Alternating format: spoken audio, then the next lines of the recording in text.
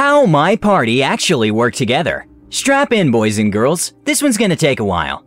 A while back, I was looking for a campaign to just jump into for a session or two, while my usual group sorted itself out and decided if they wanted to keep playing.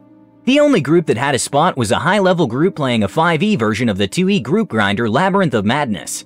I had heard rumors of this party killing Hellmaze and said, screw it, it's just for a session or two.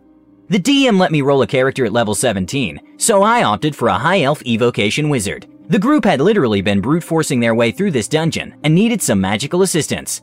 At this point, the party consisted of a half-elf bard from the College of Lore, with whom my character got along wonderfully. We also had a human war cleric, a faithful follower of Tyr that was hell-bent on proving that Drow could be saved thanks to the might of Tyr. That, and he really wanted to bring down some holy judgment. He wasn't bad for a human, certainly the most sane character after the bard. Next was the Wood Elf Moon Druid. He was a new player, and the DM rolled his character for him. With a little experience, I'm sure that guy could handle half of the monsters in this dungeon on his own. It was that stacked. Then, we come to the last three members of our party. First up was the Halfling Monk, Way of the Open Hand. This little gobshite was chaos incarnate. His cheery disposition, coupled with complete naivete and his penchant for curious exploration to have fun, made it very evident why they were brute forcing the dungeon. The short train wreck needed a leash and a bell on him. Then there was the super edgelordy Black Dragonborn Shadow Monk / Rogue Naruto Weeb character that literally did nothing but sneak through shadows and use his Dragon Breath attack. That's it. That's all he did. He avoided everything we tried to do and just went on his own half the time.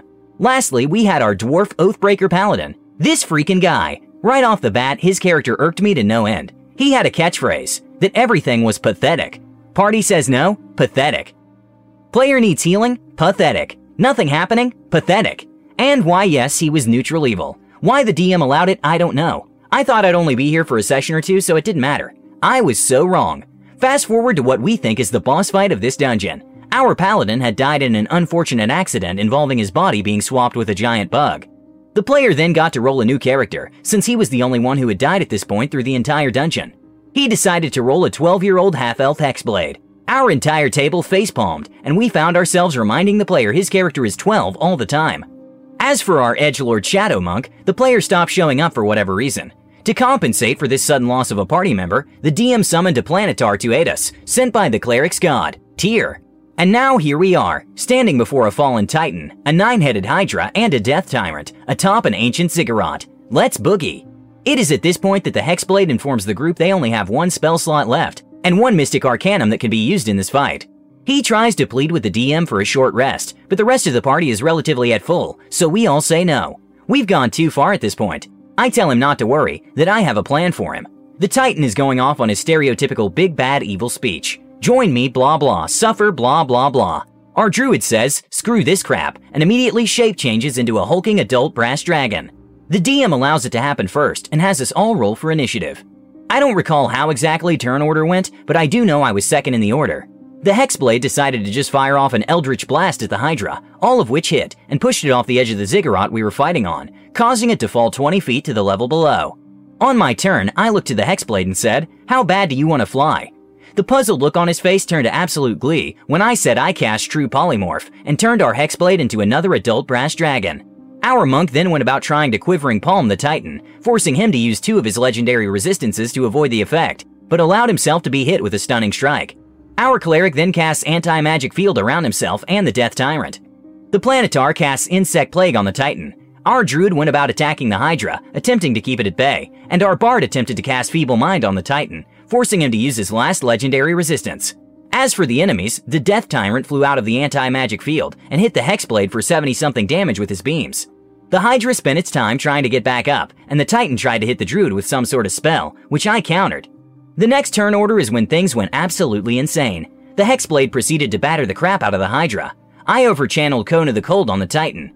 The Planetar tossed the monk like a missile at the Death Cleric, who then volleyball spiked the Death Tyrant into the Anti-Magic Field, where the Cleric immediately grappled it, and the Druid continued its ranged assault on the Hydra. Then the Bard got the most devilish look in her eyes.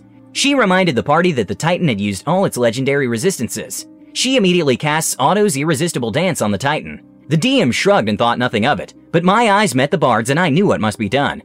For the monster's turn, the Death Tyrant failed to break the Cleric's grip. The Hydra sounded like Ghidorah getting his skull stomped in by 2 Godzillas, and the Titan was dancing around, flailing and missing. None of his legendary actions were slowing us down. The Hexblade continued to do what they were doing alongside the Druid, raining down breath attacks thanks to some wonderful dice rolls. On my turn, I looked to the Bard, and then to the DM. I cast Grease on the Titan. The DM's grin suddenly vanished. He watched as his dice rolls failed, and his big bad evil guy was reduced to nothing more than Nicolas Cage, flailing and swatting at a swarm of bees in his face, lying flat on his butt covered in grease. As for our monk, he set about trying to attack the Hydra alongside the Planetar. Meanwhile, our cleric, thinking of no other alternative, as he was a bit of a hardcore in-character type of player, proceeded to headbutt the damn Death Tyrant. All of this was too much, and we were all laughing our heads off. We finished the Death Tyrant and the Hydra off in between fits of laughter. Needless to say, I had found a new group to play with.